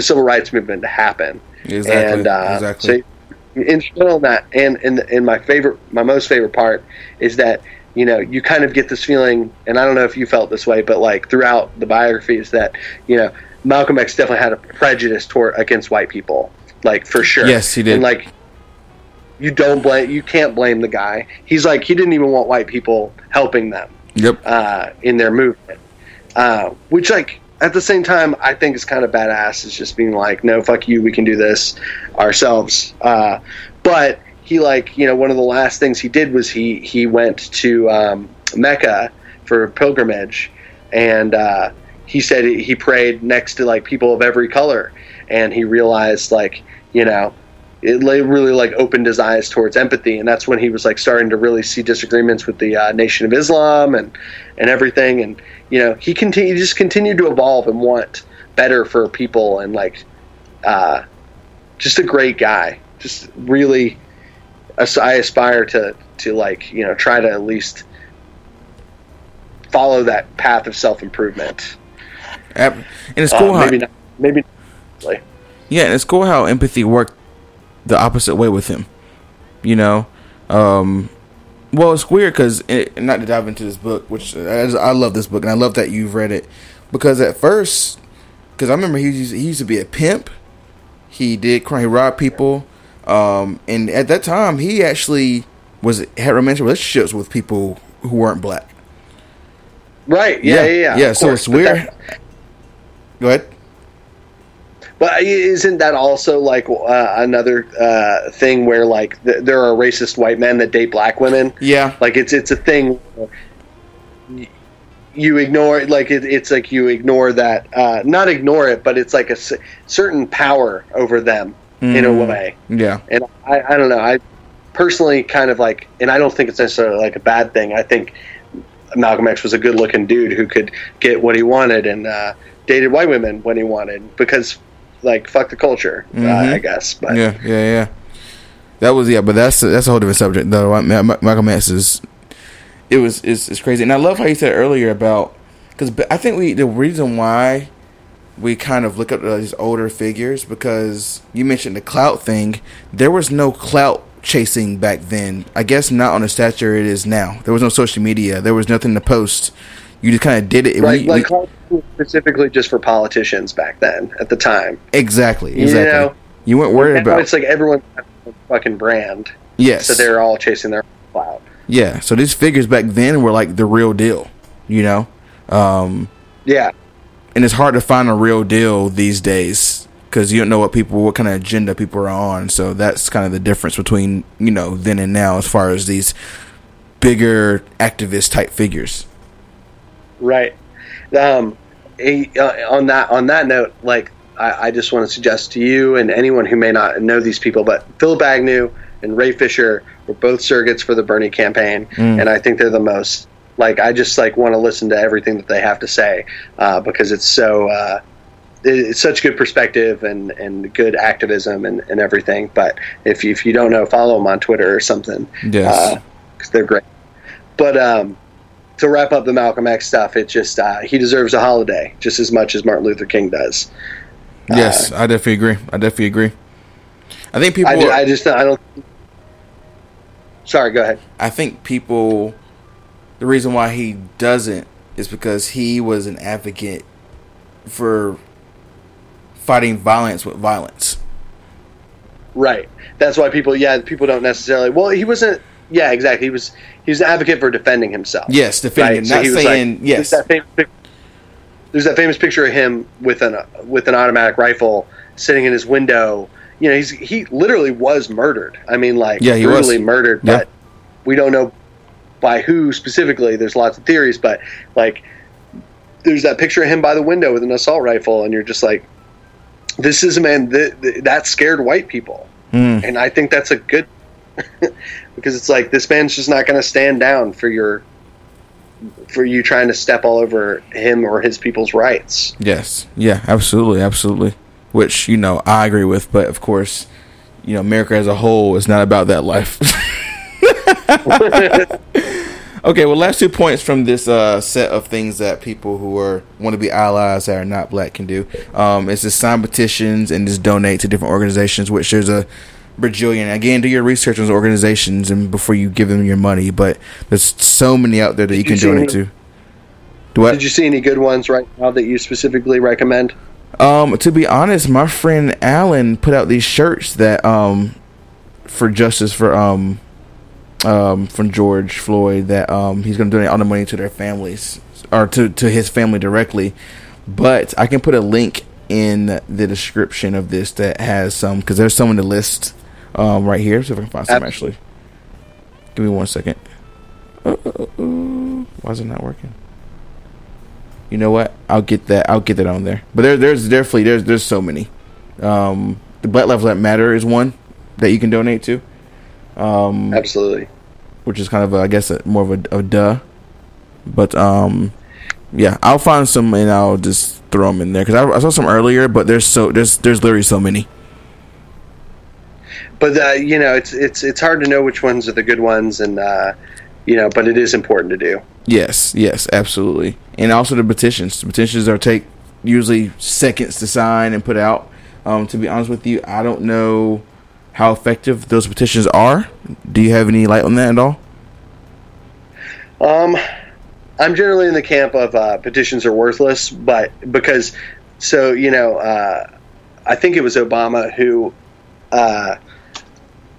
started Change.gov, which was like, if a petition gets so many signatures, then the White House has to respond to it. That was kind of the the idea of that, and the Trump administration has completely ignored that and not responded to things, and but I think there's no point in not doing it, because it doesn't hurt and it can only help.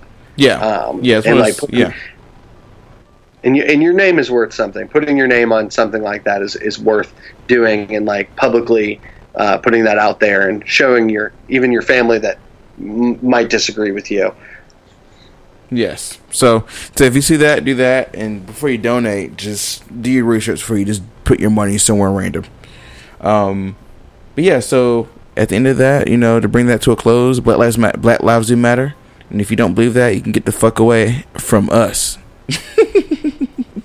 My favorite sign from Minneapolis yesterday was "No lives matter till Black lives matter." Yes, which is the fucking truth, and I've actually seen that a lot. Even kind of before this, and it's so true. Yeah. So cool. So obviously, keep your mind aware of that stuff, because it's happening every day, happens all the time, and if you're not black, use your privilege to bring awareness and bring some positivity into the world. And shed light on these incidents, because it's something that's probably not going to end anytime soon, to be honest. So, so moving on, we're going to talk about some Trump, because he's an idiot, and I know that's Tommy's favorite guy.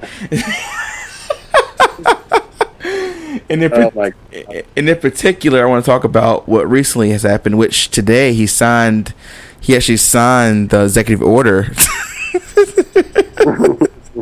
And I got to read this to you guys who not sure what's going on, because this is absolutely, I think this is hilarious. Let's see, I had it up on my screen, but it freaking went away. Okay, signs. So I don't know if you saw this. I'm sure you did see it, Tommy, but basically Twitter started doing a fact-checking link. Was it on his Twitter account? Let's see. Do you see this, Tommy? Yeah, they did it one time.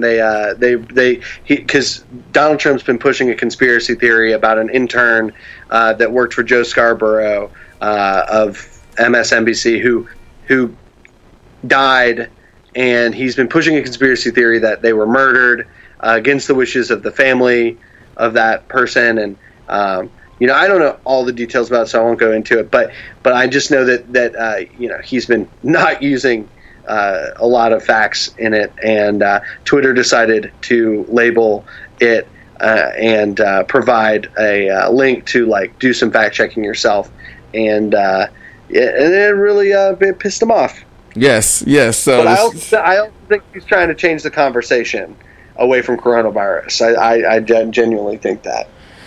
Yeah, and it's, oh God. So to tell people what actually happened. So today, Trump signed an executive order aimed at increasing the ability of the government to regulate social media platforms, trying to control us even more. A marked escalation of his lengthy feud with Silicon Valley over allegations of anti-conservative biases. So insane, and I'm not sure how he could even. Do you think he'll get away with that? Do you think that could go into an actual thing if them having a control over social media platforms? From what I've read, is that this is my understanding, is that he is saying that they're infringing upon his free speech, and the actual legal argument is that Twitter and Facebook and et cetera, are private companies, and it's not protected under free speech. And therefore he has no standing to do anything about it. And from what I understand is that the executive order is largely ceremonial and not actually won't actually have any effect of any kind. Yeah, that just seems so far-fetched to me that he can just change the whole field on social media. You know what I'm saying? And I think what kind of caused this, because you mentioned the thing with the coronavirus, but he also something about the mail-in orders or mail-in votes for I guess the election. Right. Yeah, so that's where I saw it on, and I thought that was because apparently what he was saying was not true. Well, he has been pushing the idea that mail-in voting leads to fraud, which is categorically false, and there's no evidence behind that. Yeah. The weirdest thing about it is that all the data points that mail-in voting actually benefits Republicans more than Democrats. So it is interesting to me that they've taken such a strong stance against it, but I do think that it is partially because of the possibility of another quarantine. If it just so happens to coincide with Election Day, they don't want people to be able to mail in their votes instead of going to the polls. And, it's just another example of voter them disenfranchising voters once again. And it's just funny because he votes by mail himself, exactly, and his press secretary votes by mail as well. And I vote by mail. It's just the penalties of voter fraud are too large for the risk is way higher than the reward. Yes. Because imagine you steal someone's, one of the points he made was they could make copies of ballots and send them in, or steal them out of people's mailboxes and forge them and send them in. And it's you could do that for 2 or 3 votes or something. Imagine one person, how big of an effect are they going to have on an election doing that? And taking that risk is risking it's a federal crime. So it's it would not be worth it, because even if you did 150 votes, it would still not change the outcome of an election. So it's obviously just completely done to disenfranchise people once again. And I'm at a point with Trump where I'm just ignoring him mostly. Yes, because I think we're in the death rattle at this point. As much as I hate Joe Biden, I do think that he will win. And it just, the question is of what are the circumstances going to be in November to January? Is he going to let the election results be certified and so forth? Absolutely. So, guys, and what I'm really scared about is that when it comes down to this virus, that's going to scare people from going out to the ballots, and if they're going to even be proactive with doing mail-in. Because how do you get mail-in ballots? Can you just opt out for that, or opt for that? You have to apply for a mail-in ballot. I've only done it once. Okay. So I voted by mail for Barack Obama in 2012. Yeah. And it's pretty simple, but it's still not the easiest thing in the world. I actually have a friend who applied for a mail-in ballot when he was living in Pennsylvania for South Carolina, and they just this was in 2016 or something, and they just never replied and never sent him a ballot. So it's just another thing where it's just the system itself is questionable. Yeah. So the truth of the matter is that everyone should just receive a mail-in ballot a month before the election. You know what I mean? And just be able to just vote by mail if they want to, and get it over with. It shouldn't be a question of, and honestly, automatic voter registration should be a thing. And we could go on and on about reform, election reform and stuff like that, but it's just entirely frustrating because nothing good's going to come of it come November. Right. And gosh, that voter suppression thing is so real and crazy, because I remember seeing, because in the last election, which obviously it wasn't the primaries, but I heard on the news that some places in Texas were getting shut down early, for no really specific reason. And, right. And those, Texas is a really interesting example because they're traditionally been a red state and are starting to like get closer and closer to being a blue state because of the number of immigrants and the number of tech people moving in and young people moving in, and it's just starting to like really move in that direction, and so they're really starting to fire up the voter disenfranchising, and today I think it was the Texas Supreme Court voted remotely. So, because of coronavirus, that like everyone's still like voting remotely, but they voted remotely to not allow mail-in ballots, which is an irony, just heavy irony. Yeah, you're right. Golly, and now I'm trying to imagine, because obviously not everyone has the privilege of having internet access. But I would love to see one day that where we can do that online or at our own, without leaving our homes, Yeah, I mean, other countries do it. Just you automatically get registered when you turn 18. You receive a ballot in the mail. It's very, very simple. And the only reason that we're not making it simple is because it doesn't benefit the people who are currently in power. Yeah. And on a state by state basis, it gets more brazen, and specifically in North Carolina, there are a lot of examples of communities that this happened in 2016 and I believe 2012.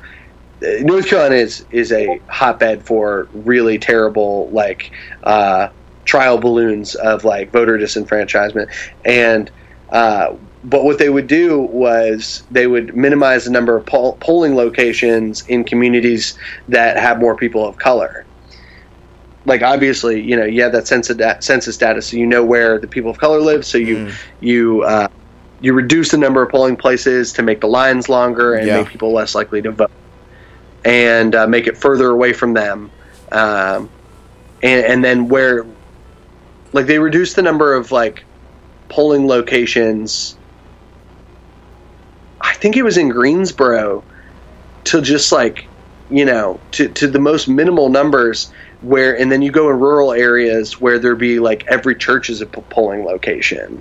Yeah. So it's just like, and it's incredible because no one knows about this and gives a fuck or knows what to do about it. So, and I mean, with North Carolina, these keep being cases that keep going to the Supreme Court, so it's just like dragged out over years and years until it gets fixed. Right. If it ever gets fixed. That's the thing, if it ever gets fixed. The people who are in power don't want it to be fixed.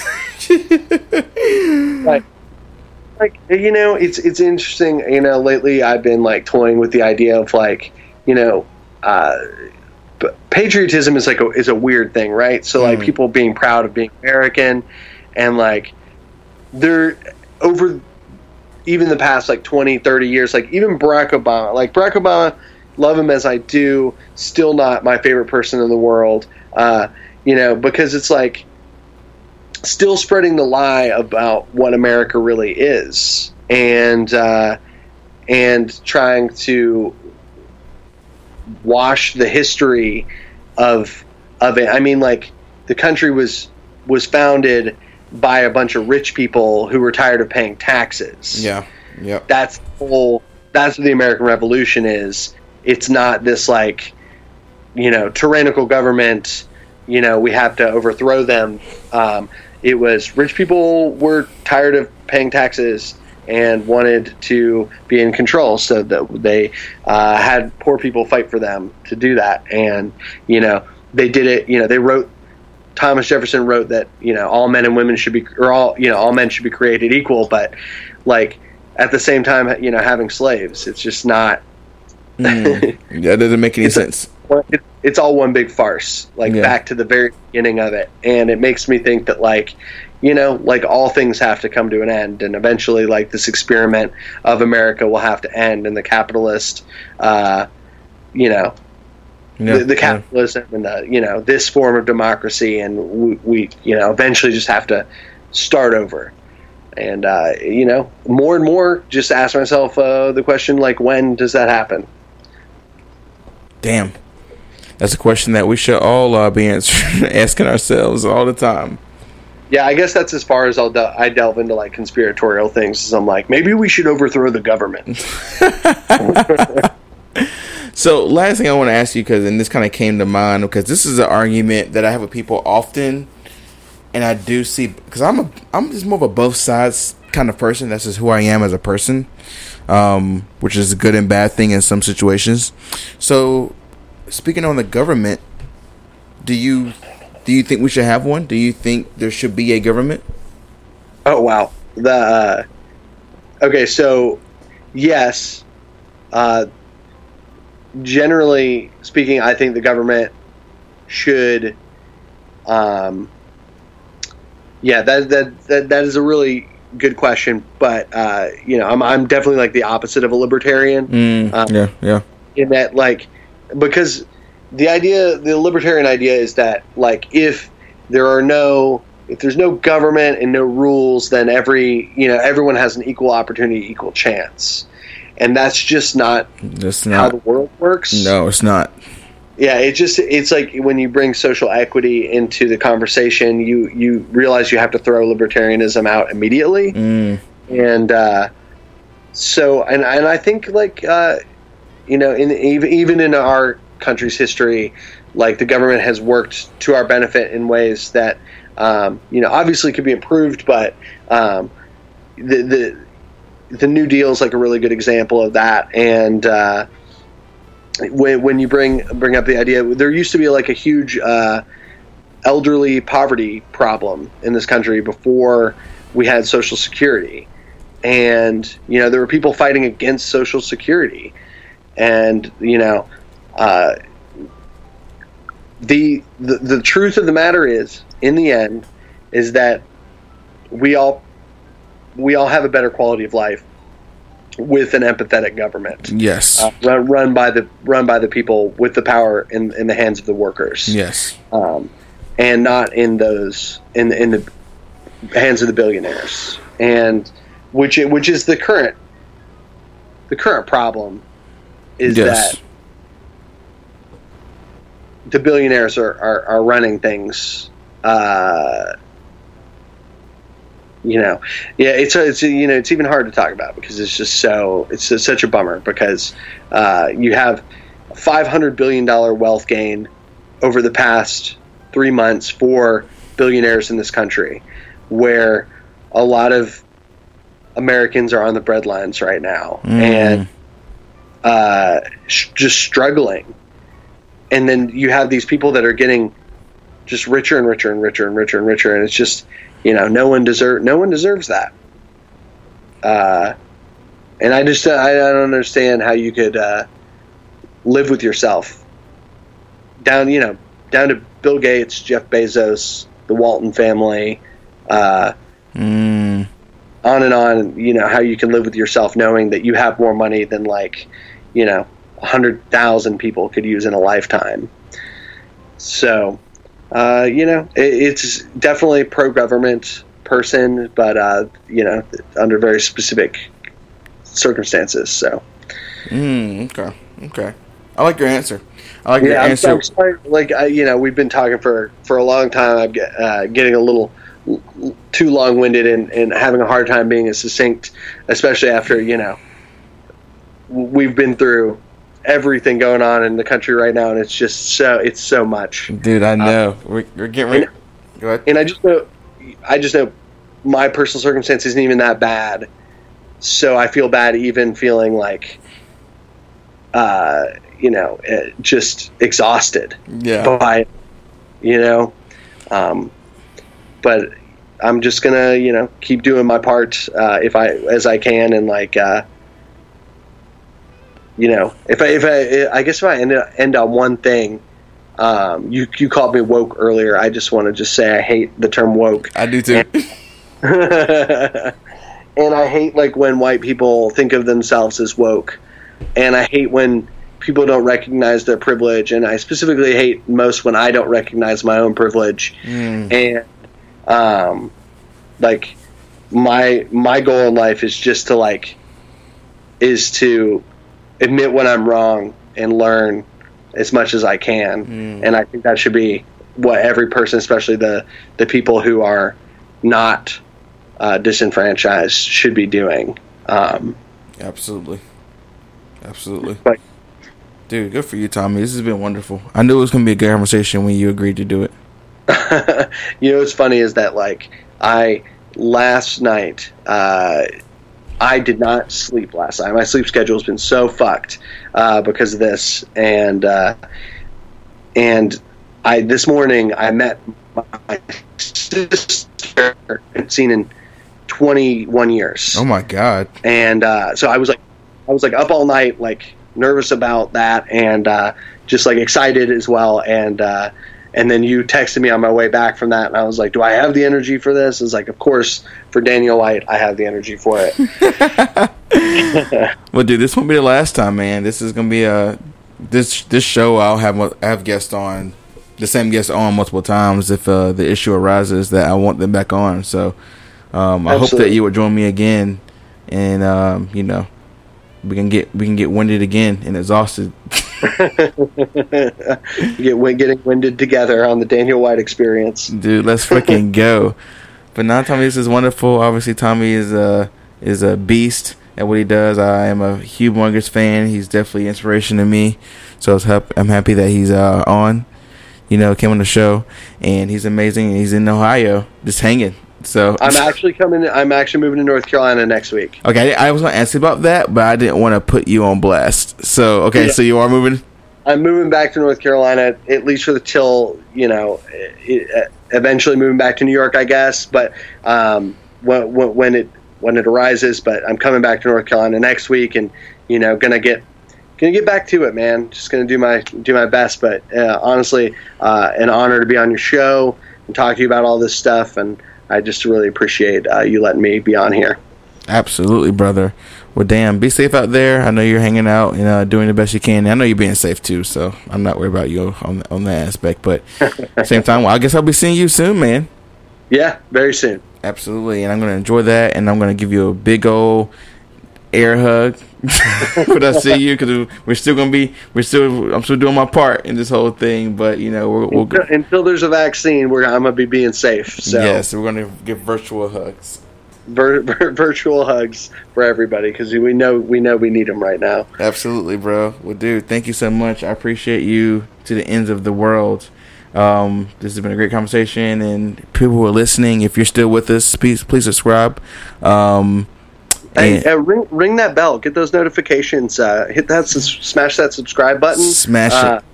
You want to listen to Daniel White on your commute to work, or while you're just working from home. Yes.